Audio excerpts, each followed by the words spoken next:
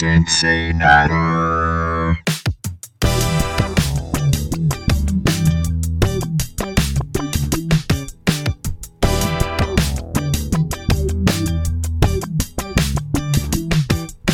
Let's all chatter on CinciNatter.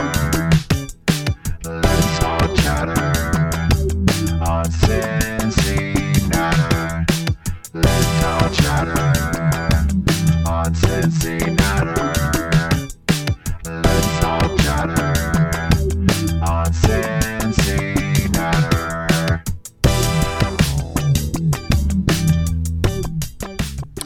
Hello and welcome to episode 223 of CinciNatter, the Bengals UK podcast. My name is Paul Hirons, and with me to talk about week one of the NFL American football season, it's Nathan Palmer. Hello, Nathan. Now, if I didn't know the result of this game and I heard that intro, I thought I would be thinking we'd absolutely pounded the Cleveland Browns. Oh, I thought you were going to say the opposite, because it was quite a short, to-the-point intro. It wasn't the same. No, I thought it was quite upbeat and jolly and all of it, but it wasn't. Well, what do you want me to do then? Do you want me to say, welcome to episode 223 of CinciNatter? Well, I do actually, yeah.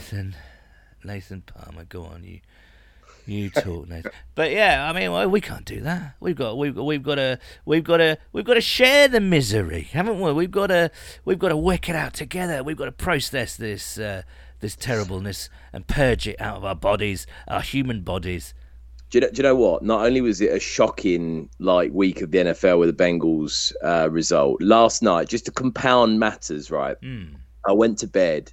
My fantasy team was behind by 0.6 of a point, right? Oh. And I just had Aaron Rodgers left. I thought, here we go. He'll go out there and get me 20, 25 points. No bother at all. Woke up in the morning. He tore his Achilles, didn't complete one pass, and I lost by 0.6 of a point. So as far as the Bengals and my fantasy team go, it was definitely one of the worst weeks I can remember. So what a start. Brilliant. I mean, why do we do it?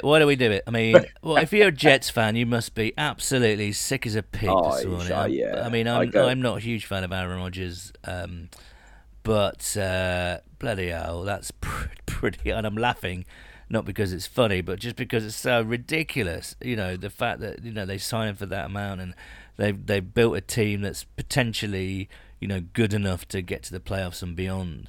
And then little Zach Wilson has to come in again, and what terrible luck. It just shows you, doesn't it? Really.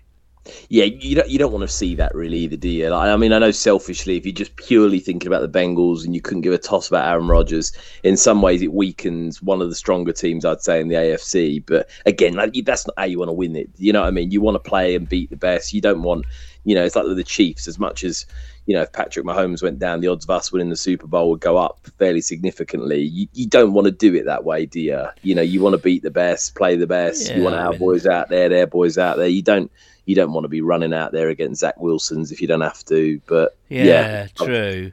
Just one thing from that game, I did find it hilarious. The punter's attempt to bring down that punt return. If you've not seen it, go and have a look at his attempted tackle. It's possibly the worst attempted tackle I've ever seen in my life. Sort of tackle we'd be putting in some. But no, I think we'd do better. We'd know how to tackle. We'd lower our shoulders and biff it in there. But he just sort of when you play patty cake, that kind of game with the hands there. It's a bit like that. He was doing that, just kind of, I don't know. It's very funny. But it was great. I'm obviously stalling. I don't want to talk about us really. There's been lots of words said, but wasn't it great generally just to have the season back? It was the same old routine. Scores flashing up on TVs, and oh my goodness, that looks a cracking game. And after the Bengals game, it was settling in for the Dolphins and the Chargers, and that was a corker. Oh, yeah. But yeah, great to have a bit of red zone on go. Scott Hansen shouting at you for at least 7 hours every Sunday. And if you're watching Sky, one of those unfortunate few watching Sky, it's Neil and the brilliant, I would say, that's a bit of a joke there, but Neil Reynolds and the brilliant Phoebe Schechter, of course. So there you go. It's our Sunday evenings sorted out for the next God knows when, really. I said 9 months, but it may feel like 9 months if we actually play like that throughout the rest of the season. Before we move into game reaction time, I must say thank you to everyone who turned up. We had a dual meetup, a simul meetup on Sunday at the Coach House in London Town and the English Lounge in Manchester. So thank you so much for everyone who. Thank you so much to everyone who turned up. I was down in London with you, Nathan. What a great turnout that was, and Jamie being host with the most up in Manchester. Yeah, it was great fun, and we will be having more of those throughout the season. You can bet your bottom dollar on that. But yeah, great fun, Nathan. Absolutely, great turnout, and like you said, great to just be watching some live football. As bad as it was, I enjoyed all 3 hours of it very weirdly. So much so that I booked my first ever flight to Cincinnati after that, which I was just like, right, I've got to go out and see this. A couple of pints of Guinness didn't hurt either in making that decision. But yeah, I mean, it's just amazing to have it back. Great venue as well. If anyone's not been to it, really good boozer in London to watch the football. Loads of different rooms, good space, good setup. Yeah, really enjoyable Sunday night, even though the result was far from what we'd have anticipated. And I think what was really interesting, I think this was by far the most attended by Americans meetup we've ever had. I think half the people in that room were from Cincinnati. It was almost like a plane full of Cincinnatians got together and kind of go, look, we'll pretend we're not together, but we're just going to, let's stagger it. Let's wait outside the pub. Every 5 minutes, a new family or a new couple will come in. That's what happened. There was at least 20-odd people there from Cincinnati, so that was brilliant. And it's not really Bengals UK anymore, is it? I know, it's Bengals Earth. How about that? That's a good global name. But yeah, it's so fun. Nicole Lamar, special shout out to lovely Nicole. Talking to her, she was explaining to me before the season started, there was a rumour going around the city that Joe Burrow had popped the question to his girlfriend, and this is something that went round social media, if you remember, a couple of 3 weeks ago, that he'd proposed to his girlfriend, and she said yes. And Nicole was saying that a lot of bars in Cincinnati were offering sad girl shots to women of all ages who were very upset that their number one crush was now officially tied up, and he put a ring on it. So yeah, maybe when you go out there, you might be able to have a sad boy shot. Nathan, I don't know. He's only 26, Joe boy. He's got to be careful there. It's a bit early, isn't it, to be that's getting right. the question out. He's also it helps, I guess, because he's also about to receive $219 million. Guaranteed, because that's probably why he popped the question early. So his missus didn't expect something for 10% of his earnings. I know, right? Yeah, it's probably quite a smart business decision from him there. Exactly. There's got to be a few clauses in that wedding arrangement, I would imagine. But if that is the case, congrats to Joe and his partner, and of course, congrats to Joe as well, because that was the big news. Really, we're not going to speak about it in this episode, just because everyone else has, and I'm sure you know by now what's going on. Joe Burrow has signed a new contract until 2029, the highest paid player in NFL history. Boo sucks to everyone who doubted Mike Brown for putting his hand in his pocket and paying the big bucks where it mattered. They certainly did. They got it sorted. He's under wraps. He's under contract. He's earning an unfathomable amount of money. Good luck to him. We spoke about how much he means to the city and the team, although you wouldn't have known it on Sunday night, would you? But we'll come to that in a second. But yeah, good stuff. Joe's under wraps, Nathan. Yeah, absolutely fantastic. And like you said, you have to give credit to the Bengals because I was getting, like I said last week and the week before, a little bit tentative, a little bit, oh, it would be nice to get it done. You don't, more than anything, I just didn't want it to drag on and just tired narratives resurface about, oh, can the Bengals pay it? Or the Bengals don't know what they're doing, this and that. And you just want to play football, didn't you? You want to get into the bones of it and just say, start talking X's and O's and, actually breaking games down rather than just worrying about this, that, and the other. And I think for both ends, it's the right move, isn't it? If you're Joe Burrow and you re-aggravate an injury or something this year and you don't play, your value goes down as a player, and he knows that. And for the Bengals, they know what he means to the team. They know what the attention and the success that he's brought and the marketing that he brings. It's a no-brainer for both sides. I think a lot of people knew that, and it's a great to have it done. And hopefully, in the future, when the quarterback position just continues to dominate the percentage of the cap, it might end up looking like quite a good deal. So, yeah, fantastic to get it done. And like I said, like you said, son, in some ways, there's no real need to talk any more about it. Exactly, but what we should talk about is Sunday night's loss to the Browns.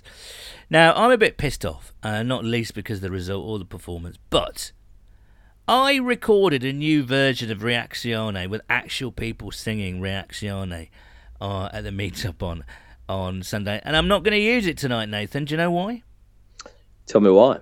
Because it's time to bring out the wheel of misfortune. I never thought I never thought I'd do it for week one. I think this could be a record. The wheel. She's out. She's out early doors. She's making an appearance on this podcast. I don't think she can even believe it. The wheel's one back. of those things where you genuinely, like, if you're the Bengals at the start of the season, and we discussed this last week and said, look, what do the Bengals need to do to win the Super Bowl? One thing we'd say is be a bit more consistent, and that would involve the wheel not really coming out, maybe once max. So the fact it's already come out week one is a disturbing trend. I must say, the wheel is not happy about this either. She thought she was going to be on vacation for the whole year. She hadn't had a pre-season either. She hadn't had anything. I just called her in now, and she's not very unhappy. Bit sexist that the wheel we've just described as a woman. No, I'm going to be flitting between she and he just to give that gender balance throughout the year. Right, Cleveland, Cleveland Elves 24, the Cincinnati Bengals 3. Good bloody hell. Do we have to do this? I think we do. All right, wheel, come on then.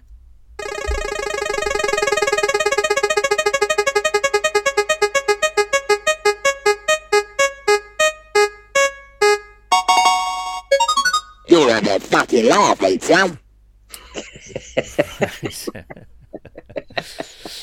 The wheel's on great form. Good form from the wheel.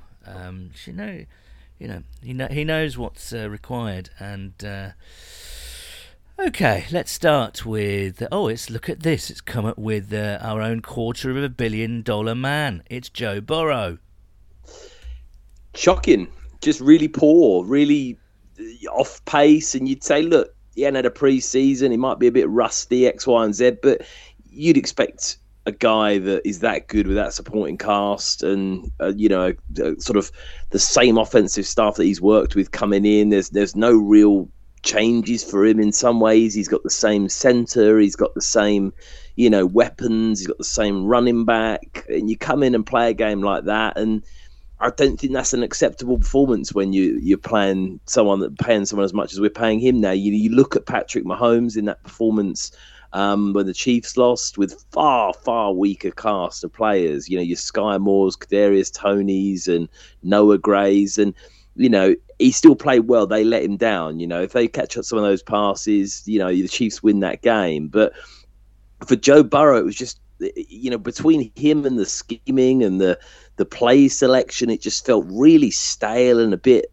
negative. Now, obviously, the conditions didn't help. It was pissing it down with rain in Cleveland. And, you look on the other side of the ball, Deshaun Watson didn't exactly light it up, 16 of 29 for 154. But you look at the Bengals and Joe Burrow and you say, I know he's not had a preseason, and I know the NFL is one of those sports where it really is hard to mimic like live action football, because as much as you can have live action practices and things like that, no one daren't hit Joe Burrow. You know, it's a completely different game when you've got like Myles Garrett in your face, you know, all 6'7" of him or however big he is, you know, coming in to hunt you down. Like that's, you know, a completely different proposition when you're Joe Burrow. But you'd like to think we're past those level of performances when you've got a guy that's that good. And to be fair now, that experience, you know, there's not any rookies out there that we were leaning on Sunday. You got veterans like Mixon, veterans now like Chase, your Tyler Boyds, T. Higgins, and frankly, the staff, like I said, and I'm really surprised that as an experienced team like that could have such a poor performance. And you're not going to win every week and you're not going to blow them away every week. But at Joe Boy's end, that's a real head scratcher and comfortably the worst game of his career.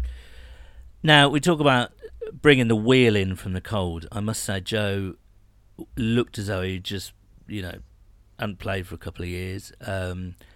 He looked like, you know, a half defrosted ready meal just got out of the freezer. He needed another 30 seconds on defrost, I tell you. He needed at least another 30 seconds. He looked all over the shop. The ball was coming out of his hands really weirdly. And I did look, he did get hit on the very first play of the game. And I think we were all standing there going, that's not an ideal start when you've got a free runner who comes in and tries to smack him down. And he throws an incomplete pass. It looked as though someone had caught him on the hand, and you kind of think, yeah, has he done something to his hand? Because the ball was just coming out really badly, and of course the weather, you know, looked to play the difference, but it didn't affect the Browns too much, I must say. I mean, they weren't amazing on offense, the Browns, but yeah, Joe Boy just looked all inaccurate, mechanically all wrong. Yeah, I mean, just easily. It's like, what, 14 of 31 for 82 yards? No, what? It was just shocking to watch, you know. It was really shocking to watch. And do you know what the similarities I thought were to last year were just the fact that the Bengals still, even now with a retooled offensive line, they can't deal with an elite pass rusher. In those situations, it happened last year. Not many can, to be fair. But... No, true, but they just take the game over. You know, we saw it with TJ Watt last year. Just completely took the game over, just got in Joe Burrow's face, forced turnovers, and just completely threw him off his game. And the same happened the week later with Parsons from the Cowboys. Just took the game over, and the Bengals couldn't get anything going. And Myles Garrett was able to do that. You know, really good pressure, really in his face, aggressive. You know, they knew that. Look, you know, the conditions were difficult. The Bengals the ball. And Jim Schwartz was moving Garrett around the line a lot as well. So he was lining up against Karras, and of course Karras had real problems with Myles Garrett. Who wouldn't? But I don't know. I mean, he obviously wasn't ready. He didn't look physically ready. He didn't look mentally ready. He was inaccurate with the ball. The ball was coming. It was just a horror show, really. I mean, I have to say, you know, in some cases, Jake Browning and Trevor Siemian during preseason was better than Joe Boy, and that's something I never thought I'd say. But again, let's not overreact. It's a marathon, not a sprint. And he's going to be better. You know he's going to be better, and he needs to be better actually this Sunday because we're playing another big team. You know, so I got a question for you, Sam. Yeah, go ahead. Obviously now, you know, he's the $250 million man. Does the perception and the sort of standards and the judgment of Joe Burrow change for a Bengals fan now that's the case? Because for me, I love Joe Boy. Everyone loves him. It's a complete fest of people outpouring love for the guy. You know, it's arguably the sexiest, best player in our franchise. Everyone loves him. He's such a great guy. But he's turned us around as a franchise. We all know that. But now you're paying him more than anyone in the NFL. Does the expectation of what we want out of him change? Because all of a sudden it's not just, oh yeah, we promise you he's top 5, and oh yeah, he's had a good game, isn't he, against, you know, a bit of a dud team like the Panthers, and he's racked up 500 yards and 5 touchdowns. Do your expectations now have to go up as a Bengals fan when we've got the Ravens, when you've got a divisional game? Like, you know, are you expecting more from Joe Burrow now we're relying that heavily on him in terms of that's where our money's going. That's what the Bengals have done because they've done their end. Mike Brown's put his hand in his pocket, Duke Tobin, they've got that deal done.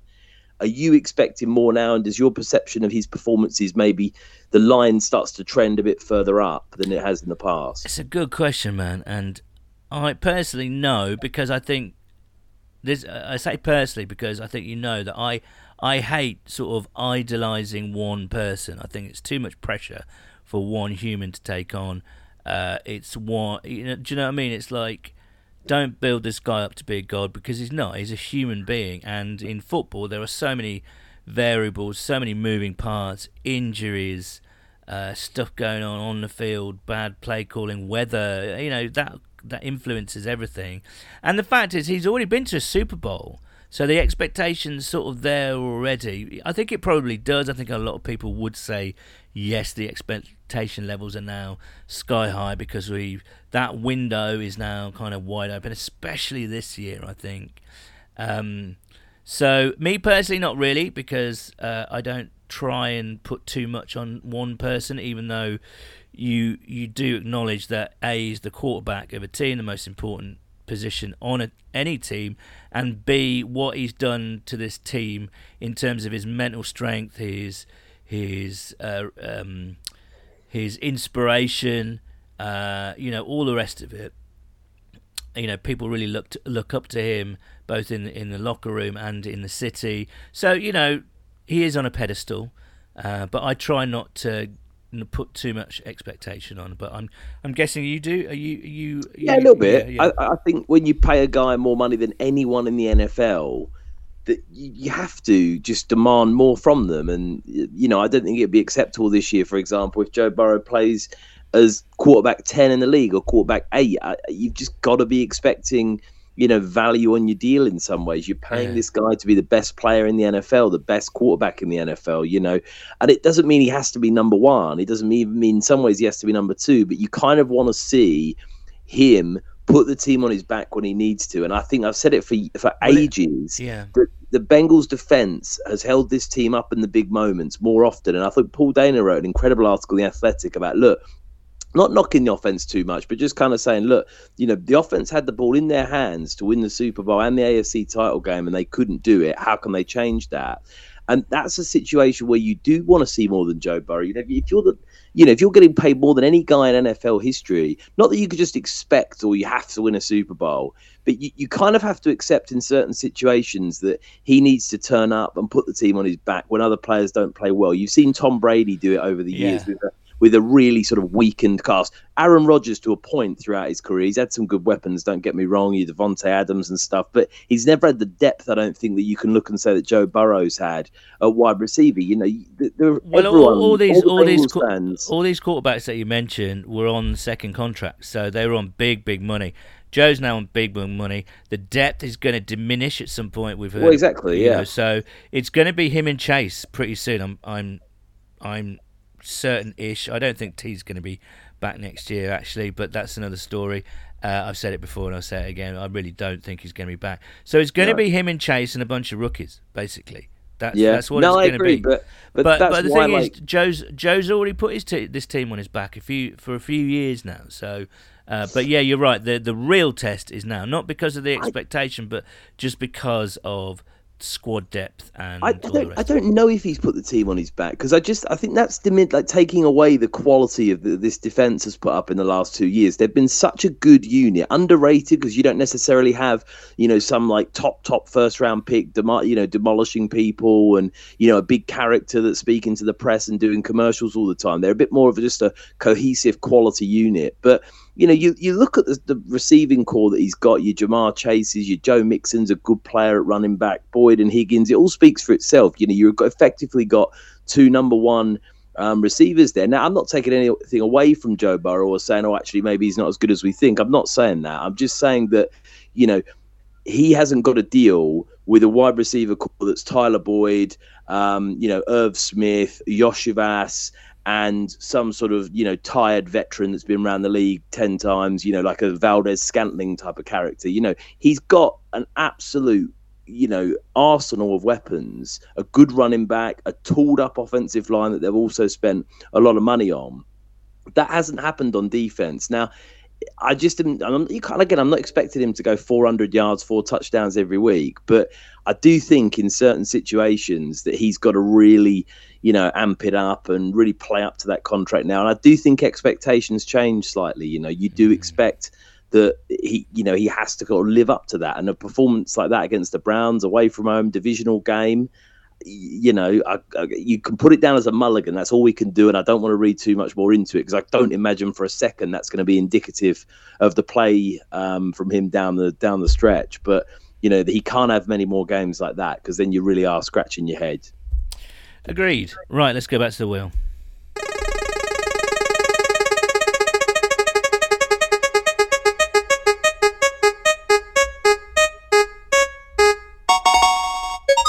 You're on the fucking laugh, Peter. Right. A bit salty is the wheel today. Right, so let's talk about Myles Garrett. Now, the misfortune bit, obviously, is that he played against us, and again, he sort of took the game over a little bit. There was that horrible clip doing the rounds on social media where he was sort of almost dancing in front of Ted Karras, swaying from side to side, and then he just exploded and biff, bang, how's your father? And that was the end of that play. So, but I guess it's more just a quickie on the offensive line. The interior looked shaky, but Jonah looked shaky at times.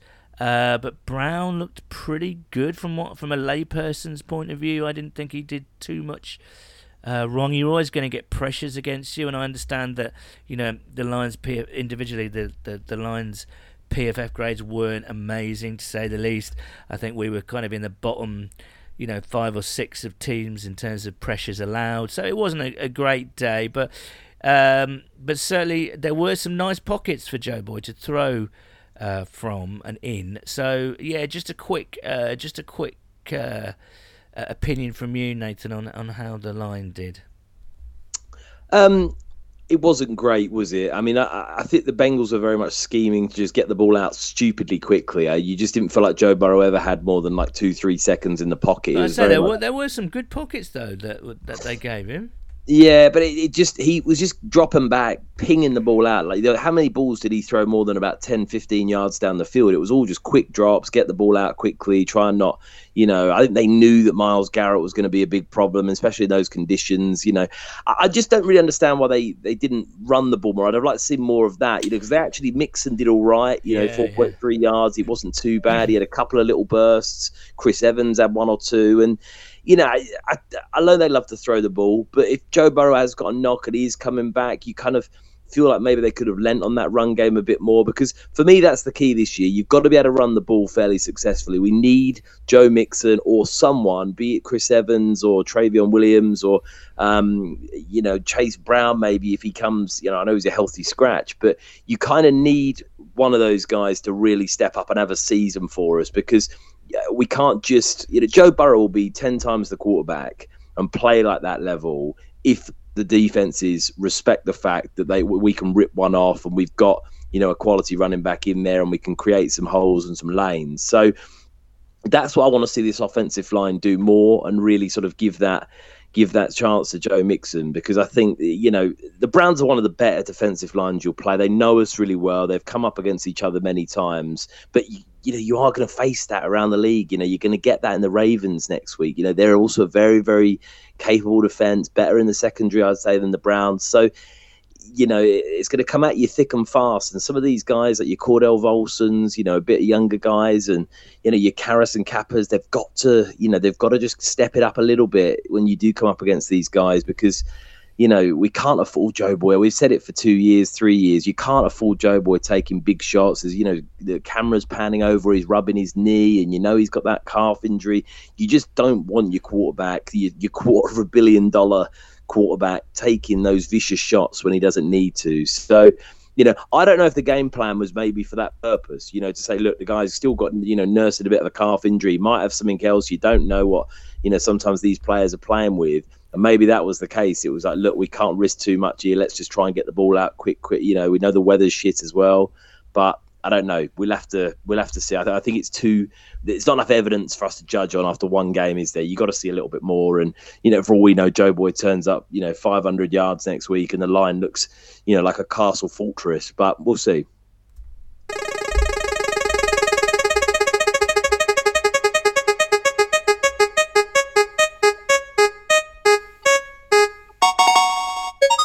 You're on the fucking laugh, mate, son. Right. Now, that leads us very neatly on to the play calling. Now, tell me this, Nathan Palmer. Big game. You're the reigning AFC North champions. You're going into the dog pound, the feared dog pound, and Myles Garrett and Zadarius Smith and all these guys. You've got spunk firing at you from the sideline from Deshaun Watson, willy-nilly. You've got all sorts of things happening. So tell me, why do you turn up and you look as though you haven't played together for like 6 months? You've had no pre-season or training camp. You look completely lost out there. You look completely sloppy.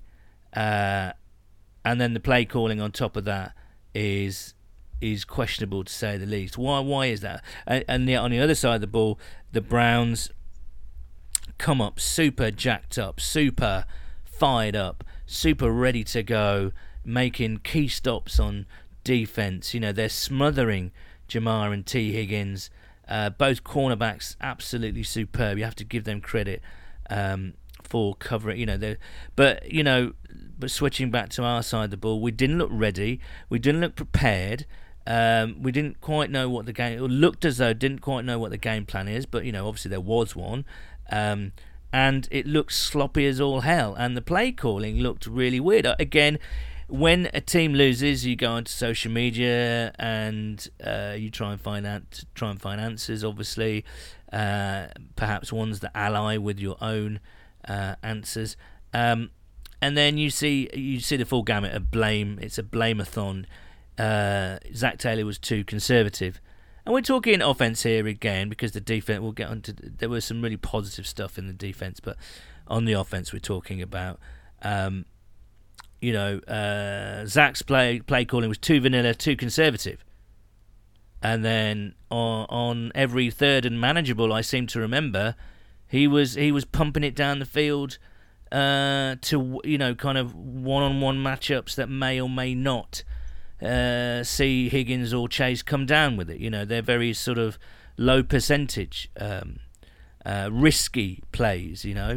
At least 3 or 4. I remember 4 times I think that happened, where third and manageable, instead of kind of scheming open a tight end over the middle or a little crosser or a dig or whatever, he pumped it down the sideline, and when the ball's not coming out great from Joe Burrow's hands, that adds another layer, another dimension of risk to that play. And of course, I couldn't remember really either of those two guys coming down with any contested catches. It's a slight worry, because last year and the year before, those guys really were superb at coming down with contested catches. And I just wonder whether we rely. So what I'm trying to say is, it felt conservative. I mean, they punted from the Browns' 38-yard line at one point, I believe. Yeah. So in some ways, it's like, that's way too conservative. And then you'll be like, that's way too risky. What the hell? It was either or. It didn't seem fantastic. So, yeah, I don't know, man. A bit of a mixed bag play calling wise on offense, I think. Just so hard to fathom that you're punting 7 times. I remember my mouth dropped open when that stat came up right at the end of the first half. It was like Brad Robbins, his first game, he's punting for the 7th time in the first half, and you just think, how does a team, I think they had 10 straight drives where they didn't do anything with it, not even a field goal, and you just think, for that team, 10 straight drives where you're punting on almost all of them, or turnover on downs, and you think, how does that quality end up doing that? It's just real head scratcher, I think, across the ball. But like I said, man, what can you do apart from just chalk it up as a mulligan? You know, we know this. Yeah, no, I agree. Staff, I agree. They can call a good game. You know, they've had some fantastic ones. You look at that game they pulled against the Bills in the playoffs. You know, they've got it in them. 100%. And you know, Zach, we have to kind of make the point that the Bengals have been to the Super Bowl and the AFC Championship in the past 2 years, so they're not, you know, they're not doing a lot wrong. But it just felt I just get annoyed with this because it was a bit Marvin-like. It was like, do you remember? There was a lot of Marv ball actually in this game. I have to say, maybe it was a tribute to Marv for some reason. I don't know, but anyway, you know, do you remember the thing with Marv? Apart from the playoffs, is after every bye week, they came out and just didn't turn up for some reason. It happened, and it's like that Zach Taylor's equivalent is first game of the season. I just don't get it. That's got to be down to the coach, that you've got to get your players ready, prepared, and up for it, because you're playing a good team away from home, a divisional rival. This will count at the end of the day. And as I kept saying, you know, all these past 2 years, we've started off horribly, and we've had to put together like a 10-game winning run just to make the playoffs, you know. And at some stage, the law of averages says that's not going to happen. If you have to do that every single year, no way is that going to happen. However, so yeah, that's my point. Just I don't know, you know, everything looked off and out of whack, and yet, you know, at half time, didn't we say, we turned to each other actually, didn't we said, yeah, we'll be all right, because we know we've been here before where the Bengals have played really poorly in the first half, and then they've just turned it around in the second half. Half time adjustments, Lou Deeney and all that, and all that kind of stuff. Do you know what I mean? We just kind of thought that would happen again, but it just wasn't. And that was the main difference between this year's, I think there is a difference between last year's first game loss and this year's first game loss. Last year, we only lost that game against the Steelers because we had, talk about misfortune, the misfortune to get our long snapper injured. You know, we would have won that game with a healthy long snapper. That's an absurd thing to say, it feels like, because we never talk about long snappers. But again, you know, we found out the importance of a long snapper last year, didn't we? So and we were scoring against the Steelers. We were scoring touchdowns. So if it wasn't for an injured long snapper, I think we would have beaten the Steelers quite handily. However, this game on Sunday, we didn't look like doing shit. Yeah. Nothing. Yeah.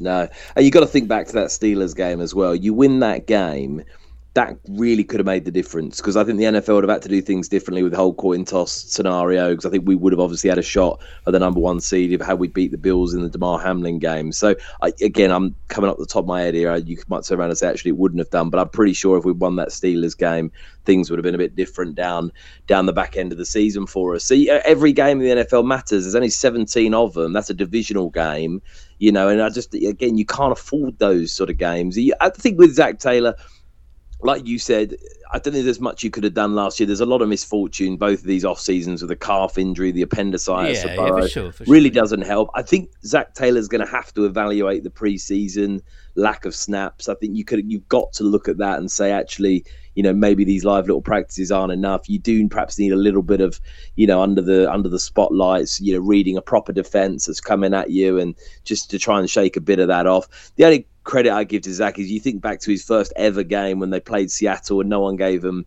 a whisper, and that was actually one of the best games we played all year, and came very, very close to winning that when absolutely no one thought we had a chance in that. So, you know, it's definitely something that next year we'll be talking about, and we'll be saying, look, you know, this, we can't afford it. And, you know, as we well know, and we'll get onto it, I'm sure, you've got a really sticky situation now, playing the Ravens at home, who look very good. You know, Lamar Jackson's back. That's all of a sudden quite a, you know, puts a lot of pressure on us in that game. So yeah, disappointing, but I think we've got to let ourselves breathe and move past it. I'll tell you one conversation, or a couple of conversations I've seen online. It's worth perhaps mentioning that, you know, everyone, including us, made a big deal out of coaching continuity. But where's the tipping point there between great continuity and knowing what you do, each other does inside out, and then just repeating things and no freshness and no that's a fair point. fresh ideas or whatever. And I think that, but I do think, I think the game plan was kept quite vanilla generally because of Joe Boy's calf. I really do. But then add to his lack of mobility and struggles with that calf. Obviously, like I said at the time, I don't think he's quite ready yet physically. But the way the ball was coming out of his hand, that was really weird. So I do wonder whether there was something more going on with Joe Burrow that they were sort of game planning for, and that's not come out. But anyway, we'll see. Just the last thing I'm going to say, super quickly, you've got to take your hat off in situations like this and not always think, well, actually, what have we done wrong? You just got to take your hat off to Myles Garrett and Jim Schwartz. That's a hell of a game from the Browns. They've turned up and played really well on defense. When the Bengals are coming into town, if we turn around that and done that to the Bills or the Chiefs or someone like that and held them to 142 yards at home and 3 points, you'd say, our defense is absolutely smashed out. It was all us. You wouldn't say necessarily it was them. So I think rather than us just sort of be inward on it and say, look, we were awful, we were, you've got to say to the Browns, fair play. That's a really well called game, and from a very experienced coach and one of the best, if not the best, edge rusher in the game. So yeah, fair enough. Here, well said.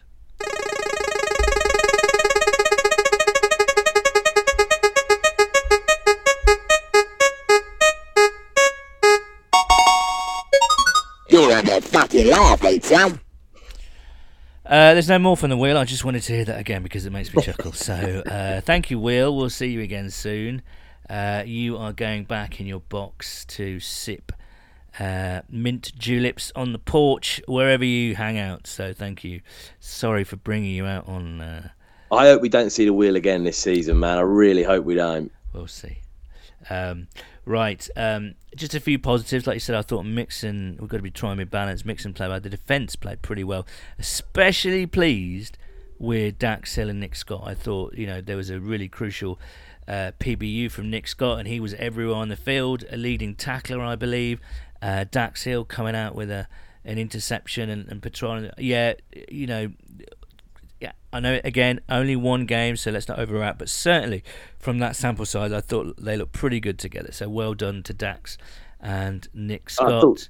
I thought they did really well. And I tell you what, if it wasn't for the poor play of the offense constantly just giving the ball back to the Browns, I think our defense did force a couple of turnovers, was getting to the quarterback. I thought they really dug in and did well. And I mean, they sort of gave up, some points late in the fourth quarter. But, if you'd said at the end of the third quarter, you've given up 13 points to the Browns away from home in difficult conditions, you'd say that's a fantastic result. You'd back your offense to outscore that. So, apart from the sort of collapse a bit in the fourth quarter there and the 2 points and all that, the death, I think it was a really good performance from the defense. Really good, perhaps stretching, but I thought it was pretty solid. And they kind of came as advertised, like you said. And, obviously great to see some young guys flashing and getting that experience and not looking out of their depth. Yeah, I agree. And, they looked, certainly in that first half, Hendrickson and Hubbard and Reeder and those guys were getting all kinds of pressure. Some nice linebacker blitzes unnoticed. Jermaine Pratt came out with a sack, as did BJ Hill, as did Trey Hendrickson. So, generally speaking, they did pretty well, although, how many times do we say this? Nick Chubb got another 100-yard plus game. He looked terrific. He's a quality player, isn't he? He is. Right, we need to get to your correspondences because there are many of them. Solid handle. Let's start with Slam Dunk at Slam Dunk the Funk. Solid handle. Yet again, a new season full of promise and expectation, and we don't bother turning up for the first game. It's either a kick up the arse to sort things out, or it's going to be a frustrating season. Given the past 2 seasons, are we over-expecting as a fan base? Again, there's a lot. Let's see after a couple of games, shall we, Dunk? I think that's the best thing. Phil Hatt at Bengal Blue Boy. Solid handle. Prefer the Why Not Us persona to the Burrowhead Elves one.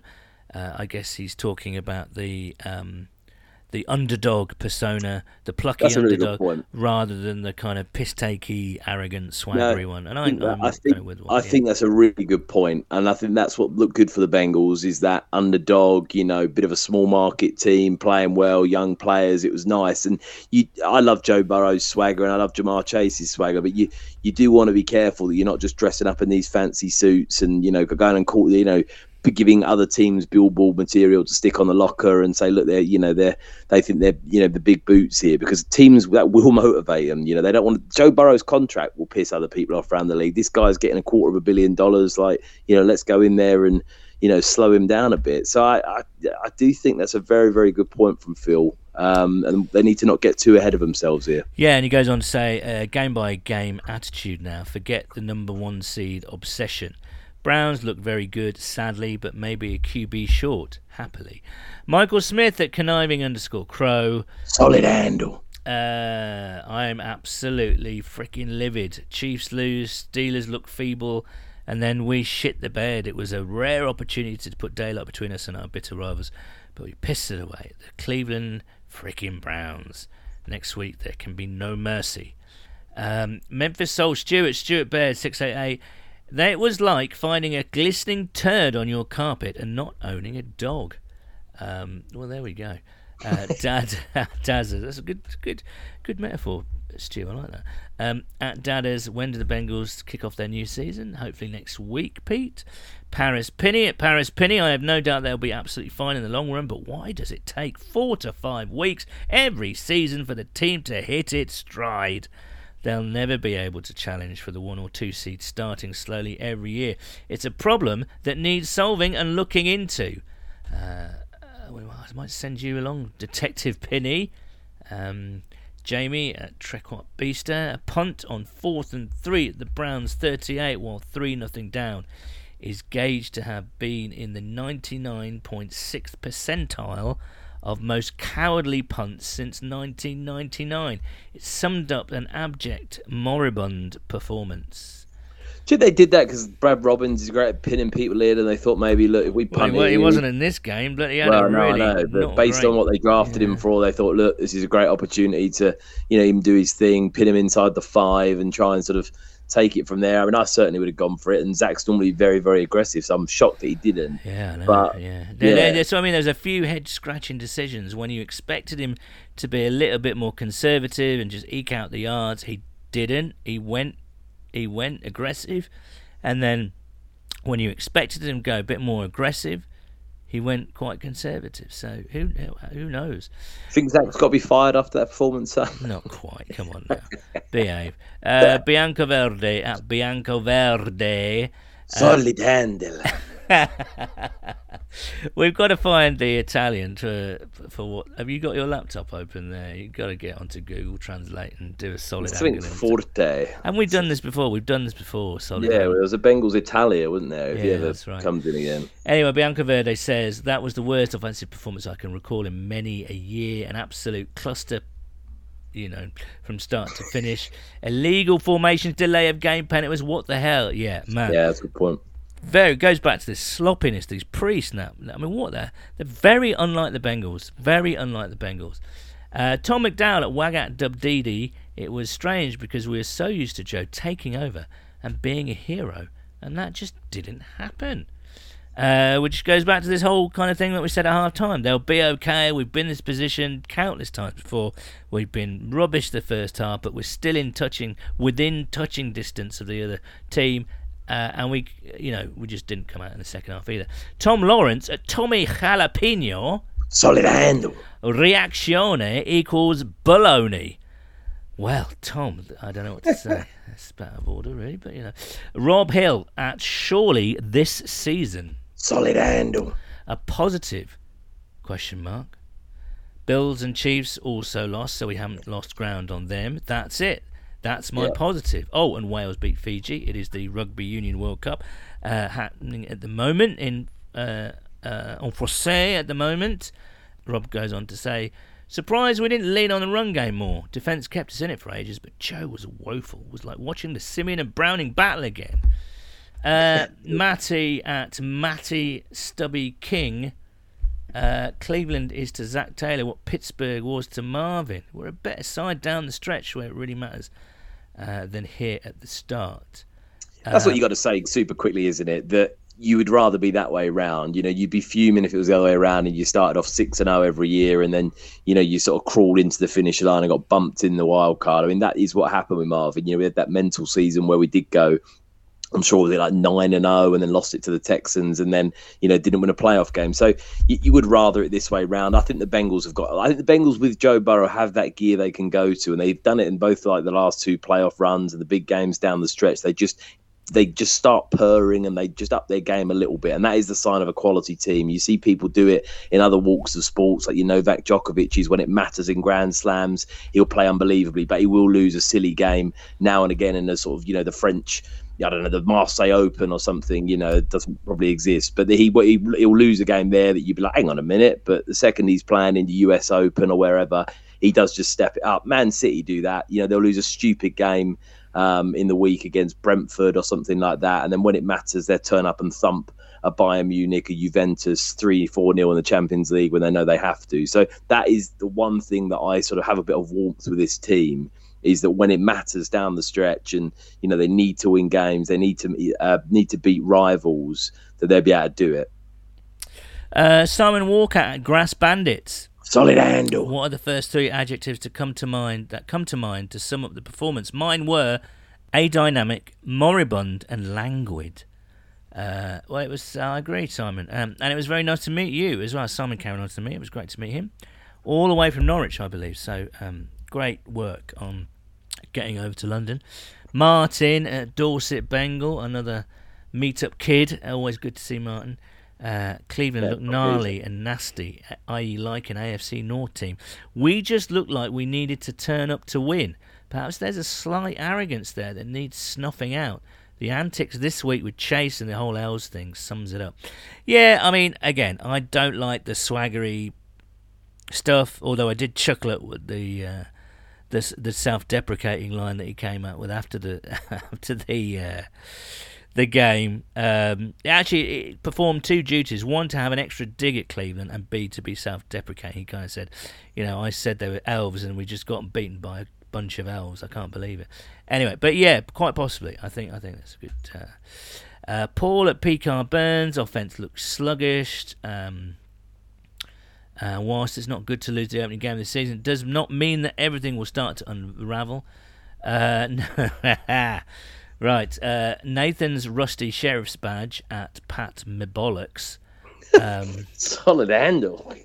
Oh, he's giving it. Scott's got it. Scott's got the solid handle. He's the one that you always give the shocking handle to. Awful. Nathan's rusty sheriff's badge says, Cleveland is where football goes to die. Oh dear. Sean at Shawnee, thanks to all involved for the hard work in setting up the meets yesterday. I think Sean was up in Manchester. The in-person therapy is always helpful for a crap performance rather than sitting alone in a dark room. We'll be fine. We just need to put the game behind us and move on. BB at Blue Bengal. We were awful, but it's just one game. Showtime at Barclay 970. Just week one syndrome for the Bengals if we win next week, which we need to, as 0-2 in the division is not good. All will be forgotten. James at Jimmy HD. I kind of like this team when they have something to prove, and now they do. Tip the Bengals at Islands Houday. We were very lucky that Watson was so poor. Jacob Holton at Jake Holton 12. Defense was outstanding. Good pressure on the QB. Mostly good coverage. Offense will be sorted out, but that was easily the worst the Bengals have looked since Joe Boy has arrived. Matt Gibbs at Wakey Ram. The very first snap was, oh shit. That feeling didn't depart for the whole game. It was really hard to see anything positive offensively. Richard Dixon at Lord Rixendale. Solid handle. We always lose in week one and always lose to the Browns. We've killed two birds with one stone, so let's just forget it and start the season properly from here. Exactly. Troy Snyder at Troy_Snyder.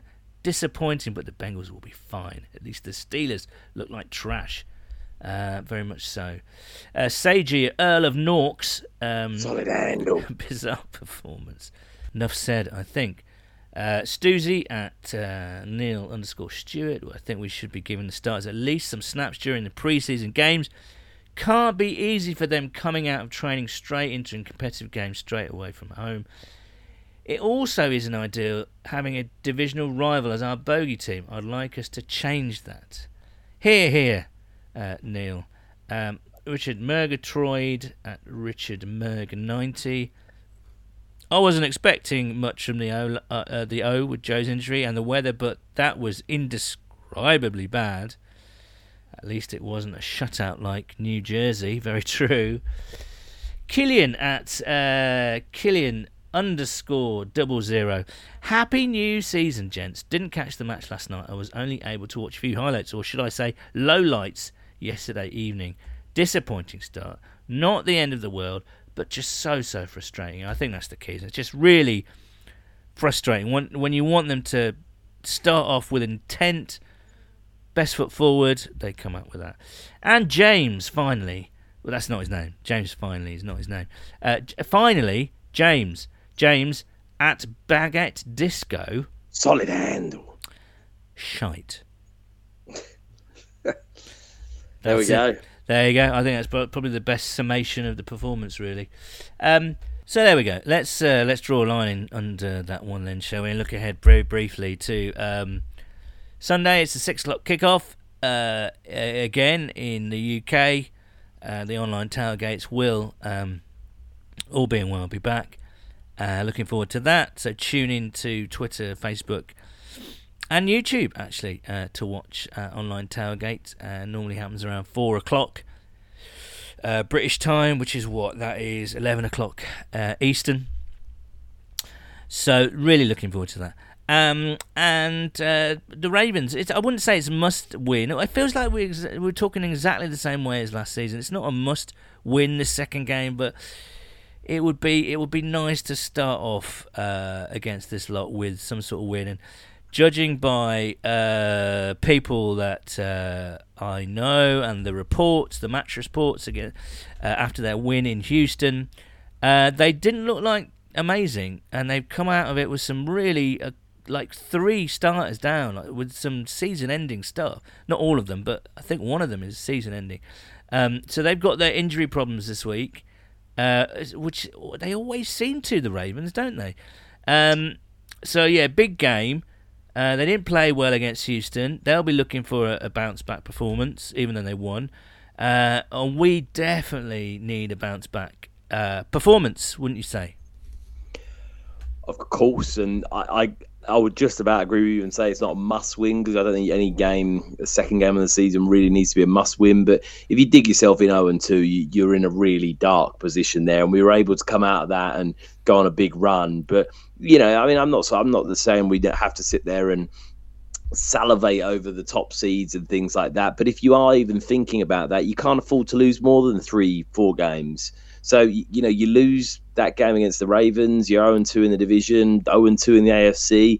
It's a long road back from there, and there's some great teams you're going to have to play down the road. So the thing is, you beat the Ravens, you're 1-1, you've played 2 division games, 1 home, 1 away.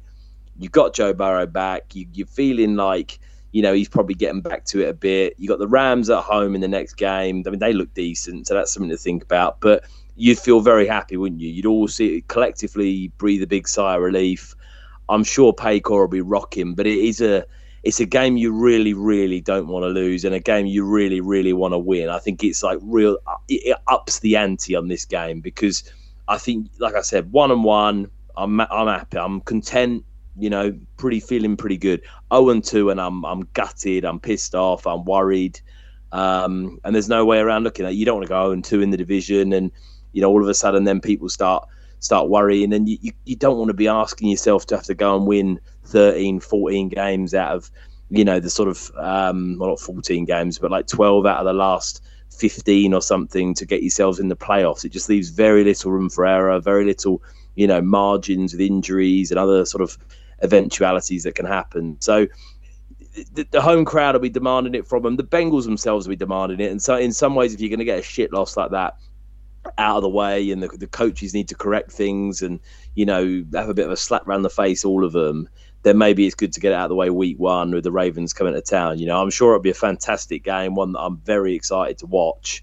Probably be a good one for the neutrals. I mean, the Browns Bengals. I was watching the highlights around the league on the on Sky after work yesterday, and the Bengals Browns got literally about 15 seconds when every other game got about 4 or 5 minutes, because it was a shocking game. So, you know, I'm hopeful that for the neutral, and certainly for us as Bengals fans, that they come out all guns blazing against the Ravens and show us why, you know, we believe in them to be a real contender this year.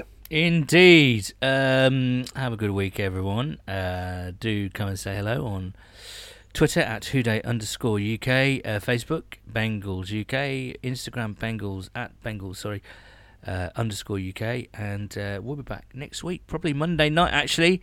But until then, be good, and it's a Who Day from me, and a Who Day from me. Cheers, guys.